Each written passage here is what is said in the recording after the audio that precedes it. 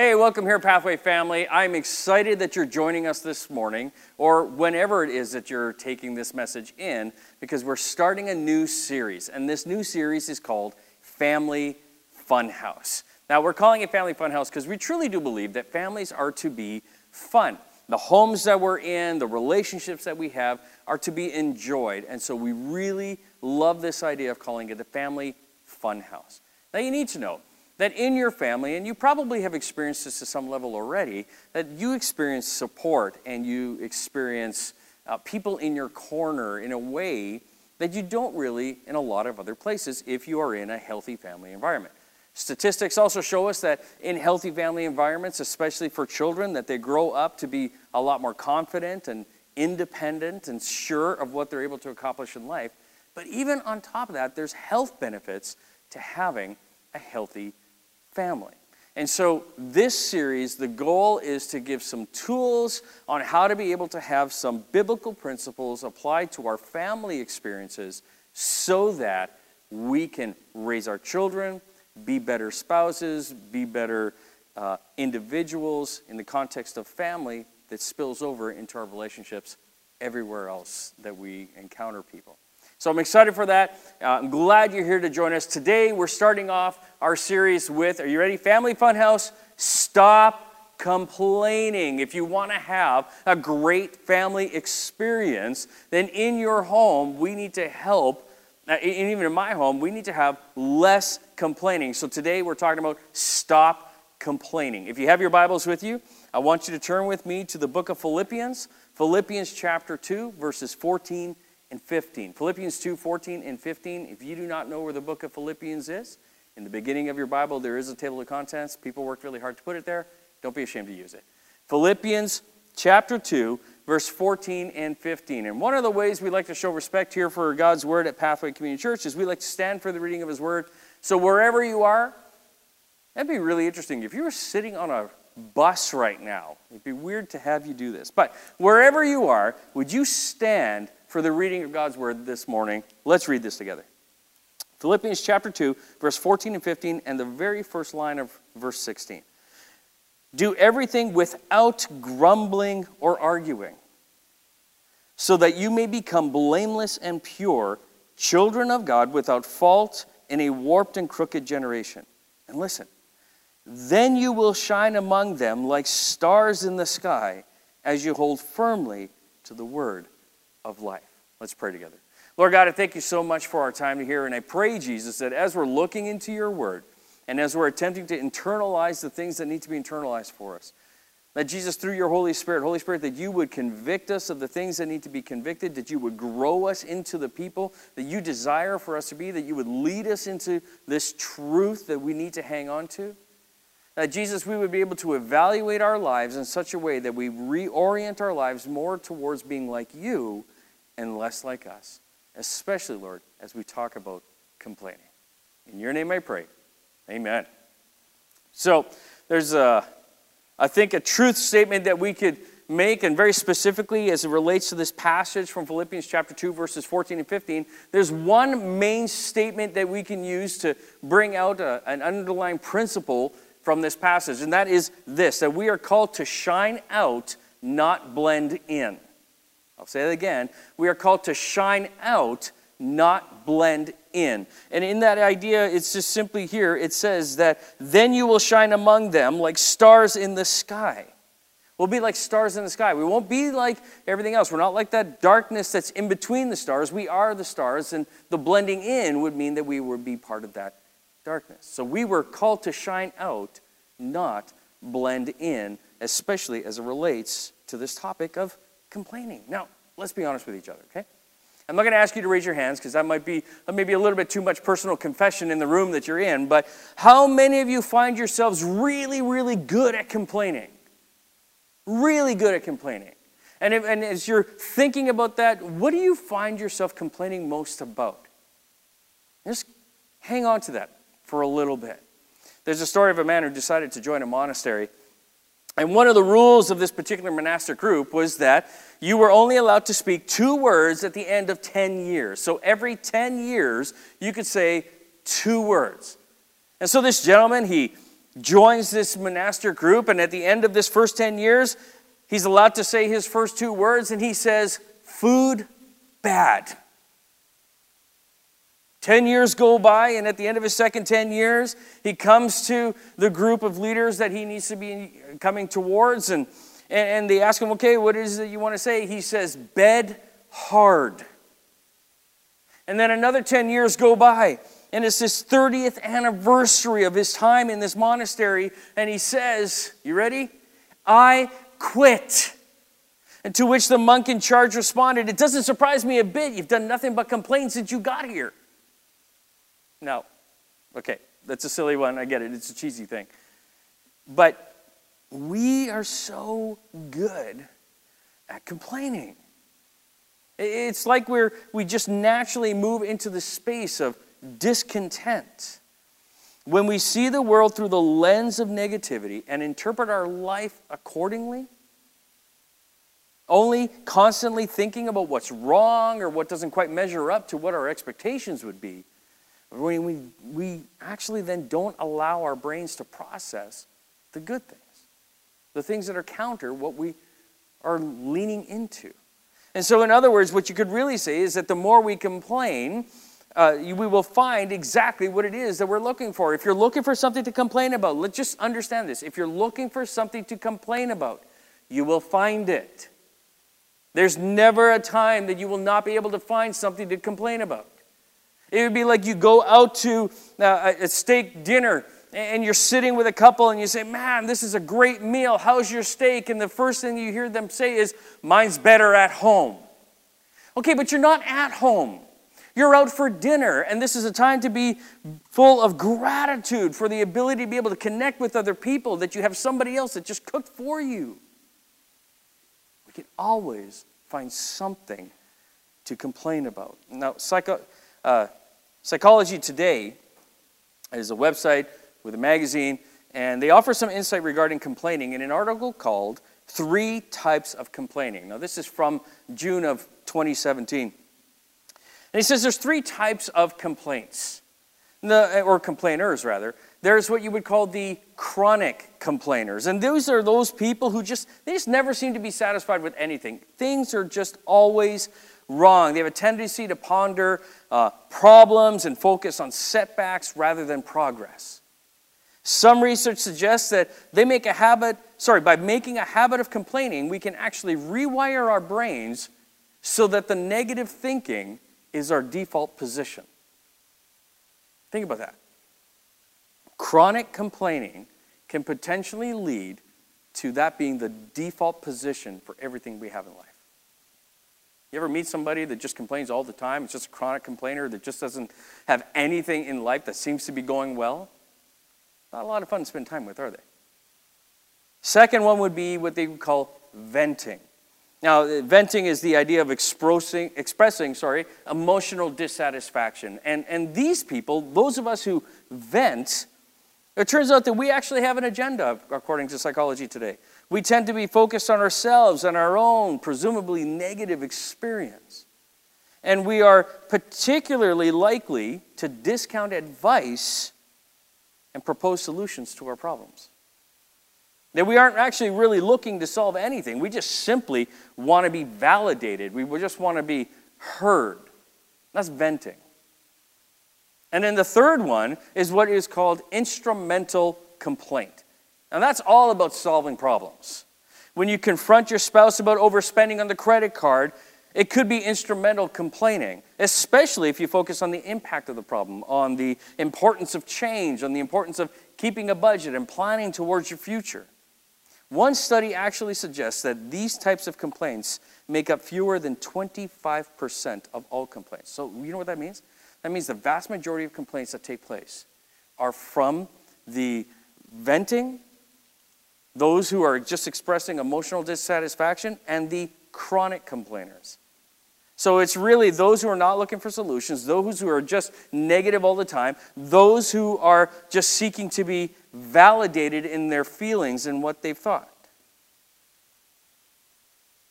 25% of all complaints are those that are solutions-based.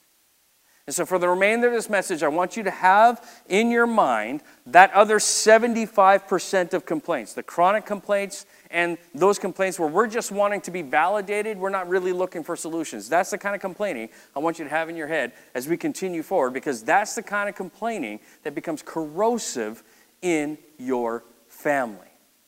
Because people do not appreciate spending time with complainers. Now, when it comes to many of us, we are careful to tell the truth. We are careful not to gossip. We don't want to slander. We don't want to swear. We don't use God's name in vain. But we pay little attention to the corrosive words of complaints that just so easily flow out of our mouths. And I choose that word corrosive on purpose, because we all understand how acid works. Different kinds of acids work in different ways, but they basically have this way of burning away or eating away at whatever it is that they touch. That's what corrosive words do to whatever they touch. Corrosive words destroy our spiritual lives and our relationships. Now, if you're looking for a formula on how to destroy your relationship with God and others, or a formula to just destroy life in general, well, then here it is. You ready? Give yourself over to complaining and criticizing, and you'll just wreck everything in your path. That's what will happen. You'll be somber all the time. You'll have a sense of depressing about you. There's not going to be anything good that's going to be coming from this. You will be in this constant state of, I don't want to say turmoil, but it's going to be low. We wreck life when we give ourselves over to things that eat life. That's the idea of these corrosive words. When we complain, we are giving ourselves over into these complaints. Now remember, we're talking about those complaints that are not looking for solutions and are just constantly negative with no positive idea, no positive outlook at all. That's what we're referring to. And so when we wreck life, when we give ourselves over to the things that eat life, these corrosive words that come with complaining. Now imagine what that does to your family.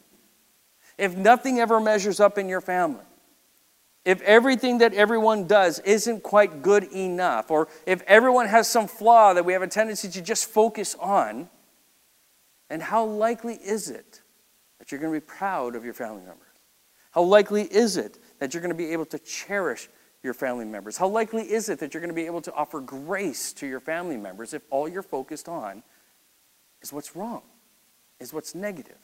Now, don't get me wrong. It's not that we don't deal with the issues in the families that need to get dealt with. But if our focus is solely on what's wrong, we'll never see what's right. All we do is give ourselves over to complaining about everything. And I mean everything. We complain about the weather. We complain about the government. We complain about the economy. Some of us complain about our jobs. Some of us complain about our bosses, our coworkers, our income. We complain about our physical features, whether or not we have too much here or too little there. We complain about our cheekbones, our eyes. Mine are a little bit close together. We complain about the love handles and sagging. I mean, if I sit on a bar stool, then I probably have a hangover just from sitting on it. I mean, like we complain about all kinds of things. We complain about our families, our parents, our siblings, our spouses, our children, or the way that we don't discipline our kids, or the way that we don't see others disciplining their kids. Isn't it amazing how many things we can find ourselves complaining about? Look, the negative we choose to stay under, we will never get over. You hear me? The negative that we choose to stay under, we will never get over. So what does the Bible actually say about complaining? Well, the Bible is actually quite clear on the kind of talk that is to be coming from our mouths, and certainly of the mouths of God's people. In Philippians chapter 2, 14 and 15, as we read, he says, do everything, listen, without complaining or arguing. Everything without complaining or arguing. How many of us are doing well in that checklist? So that you may become blameless and pure, children of God without fault in a crooked, depraved generation, in which you shine like stars in the universe. The idea of being overly critical or to be one who criticizes is expressed in the biblical ideas of strife, discord, and nagging. And so when we're talking about complaining, we're being overly critical. We're often creating strife, and often we're nagging in those things. And Solomon wrote Proverbs, and he writes an awful lot of great advice in there, and he has a tendency to focus on things that are quarrelsome and the fools and wisdom. And in offering wisdom, he references what it means to be married to a quarrelsome wife. Now, look, we all know that this idea of being quarrelsome could just as easily be a husband, could be a coworker, could be a child. So when you hear this passage, I don't want you to just fixate on the wife in this, because you could actually replace that with any person in your family unit. So listen to this passage from Solomon, who had an awful lot of wives and an awful lot of relationships. In Proverbs 21, verse 9, it says this, and this isn't even a joke. He says, better to live on the corner of a roof than share a house with a quarrelsome wife. You hear that? Better than to deal with someone who's quarrelsome with you, complaining all the time with you, is to live on the corner of a roof through all the elements that you're going to experience. He also says, better to live in a desert than with a quarrelsome and ill-tempered wife or husband or child or parent. That's Proverbs 21:19. Proverbs 27:15. A quarrelsome wife is like a constant dripping on a rainy day. Or quarrelsome husband, or child, or parent. Nowhere in Scripture, though, is complaining more graphically depicted than with the children of Israel. In the end, the Jewish adults that came out of Egypt were denied entrance into the Promised Land because of their complaining and their lack of faith that was evidenced by their complaints and their criticisms. And really, if you want to focus it in a little bit further, all we need to do is look at Numbers chapter 13 and 14. And maybe you'll remember this story. The people of Israel were poised on the edge of the Promised Land for the very first time, and 12 spies were sent out into the Promised Land. And when they came back, 10 of those spies reported that we can't attack the people. They're stronger than us. We're like grasshoppers to them. We will never, ever overcome. And all they kept thinking about was how they were insufficient, unable to take the stronger people. He says we're like grasshoppers in our own eyes, and we look the same to them. This is Numbers 13, verses 32 and 33. But Joshua and Caleb, who were amongst the spies, while affirming the details of this account, yeah, these guys are huge. There's no question. Those sons of Anak, the Nephilim, they're enormous. You're right, they're massive people. And it looked daunting. And they described all the different tribes of people that were in the land of Canaan. But for Joshua and Caleb, they maintained that God was able to give the Promised Land to his people because he said he would. And the whole story of Numbers 13 and 14 is a perfect example of the destructiveness of complaining and criticizing. I mean, think about what it leads to. The first thing that we notice in this particular passage or passages in Numbers 13 and 14 is that complaining and criticizing ignores God's potential. That's what it does. Complaining and criticizing ignores God's potential. The report of the 10 spies was given from a godless perspective, not a godly perspective. If God had brought them through the plagues of Egypt, had opened the sea to save them, provided water from the rock when they were thirsty, then surely this same God was going to be able to give them the Promised Land that he said he would give. It's why it's called the Promised Land, because he promised. We ignore God's potential because we forget what he's already done. We forget that he keeps his promises. Complaining leads to wrong conclusions and bad judgments. The grumbling, the Israelites said, they went a little bit like this. They said, why is the Lord bringing us into this land only to let us fall by the sword? Our wives and children will be taken as plunder. Wouldn't it be better for us to go back to Egypt? And they said to one another, we should choose a leader and go back to Egypt. Numbers 14.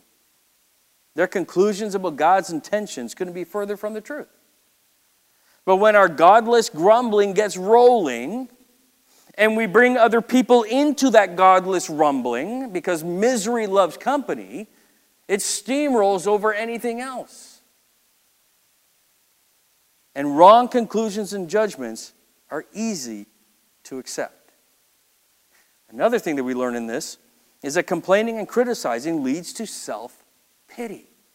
Maybe you've seen this quite a bit in your own life or maybe in the lives of a loved one. The Israelites declared, if we had only died in Egypt or in this desert. Those given over to complaining and criticizing often feel very sorry for themselves. And they nurse those feelings of self-pity and mistreatment. 4, complaining and criticizing breeds rebellion.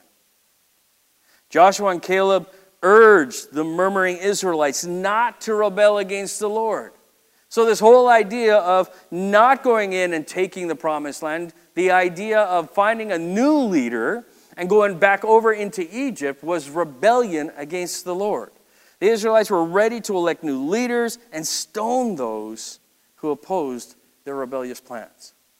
And then finally, complaining results in God's judgment. You see, we don't get off scot-free. Our words matter, and there's accountability in them. God's judgment on the Israelites was swift and it was final. Their complaining and criticizing defamed God's presence, power, and glory. So God had to punish his people when they behaved this way. So not only did the Israelites experience God's judgment, they missed out on God's blessings. Not one of them would be allowed to enter the promised land. The example of the Israelites is one that we would want to learn from and avoid. So, maybe you're sitting here right now and you're hearing all of this and you're like, you're convinced. Complaining, not the way to go. Complaining is not something that's going to bring life to me, and it's certainly not going to bring life to my family. How do I stop complaining? So how do we keep our hearts from developing a complaining, critical spirit so that our tongues will not spew these corrosive words? I only got really 2 suggestions for us.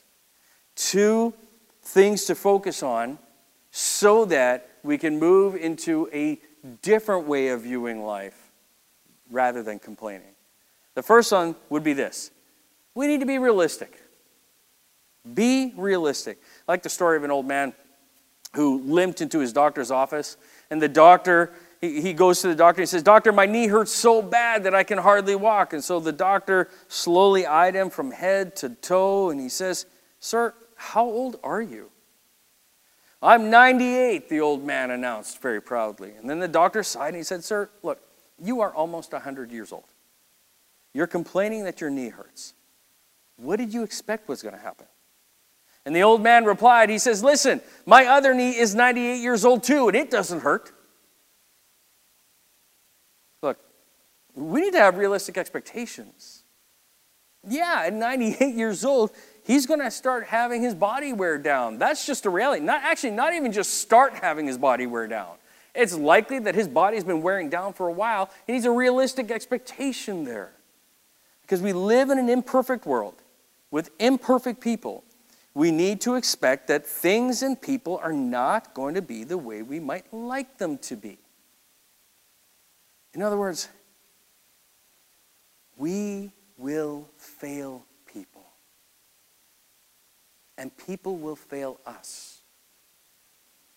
And that's just the context of relationship. We're going to experience all kinds of things in life that may not go in the direction we want them to go. We have our preferences, and then this other thing takes place. Realistically speaking, there are always going to be opportunities to complain and criticize. Even when things are going amazingly, we can always find something in there to complain about. Satan, our enemy, he'll make sure that we have plenty of things to find fault with.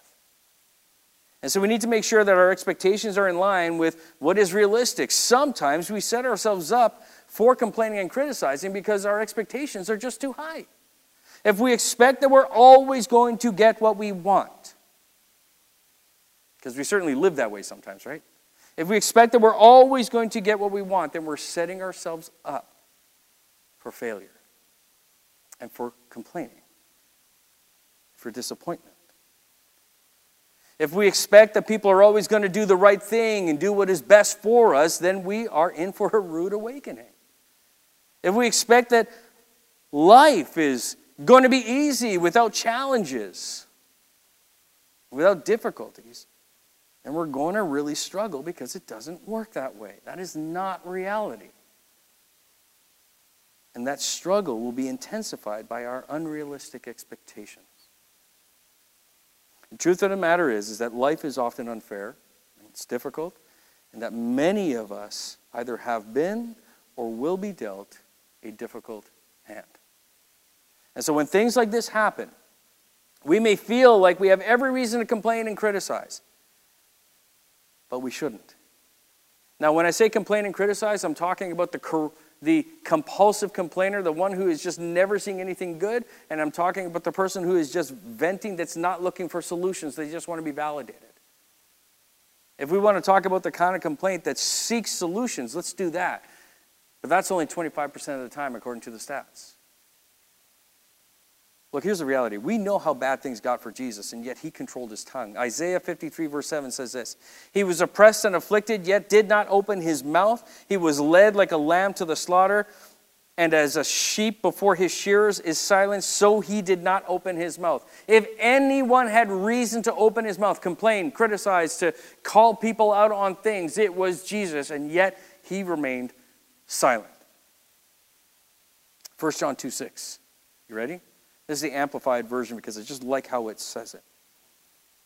Whoever says he lives in Christ, that is, whoever says he has accepted him as God and Savior, ought, as a moral obligation, to walk and conduct himself just as Jesus walked and conducted himself. The ability to control our tongues in those circumstances begins by being realistic in our expectations. The second thing to focus on then is this. If we want to move away from complaining towards more life-giving, then we've got to have our expectations set. We've got to be realistic, but really equally important, if not more importantly, we need to be a grateful people. The main cause of complaining and criticizing is focusing in on the negative. Instead of thanking God for what we do have, we complain about what we don't have. You find yourself doing that? Instead of thanking God that we have a job, we complain about what it's like at the job. Instead of focusing on how far we've come in life and all that God has done with us, we focus on how far we still have to go. Although we might not be where we want to be right now, we can thank God that we are not where we once were. Although we may not have the best job in the world right now, we can thank God that we're employed at all. We can always find something to complain about and be critical of. We can always find something then equally true to be grateful for. So rather than complaining about having to mow the lawn, be thankful that you're healthy enough to mow the lawn. Rather than complaining about having to fix the car, be thankful that we have a car and how often the car has gotten us to where we need to go. 1 Thessalonians 5:18 says this: "Give thanks in all circumstances." So all those things that we complain about, that we criticize, that we're unhappy with, give thanks in all circumstances, not just the ones that make us feel good. For this is the will of God for you in Christ Jesus. Catch that? So no complaining and grumbling and arguing. Instead, we give thanks in all circumstances. Why? Because that's the will of God for us in Christ Jesus.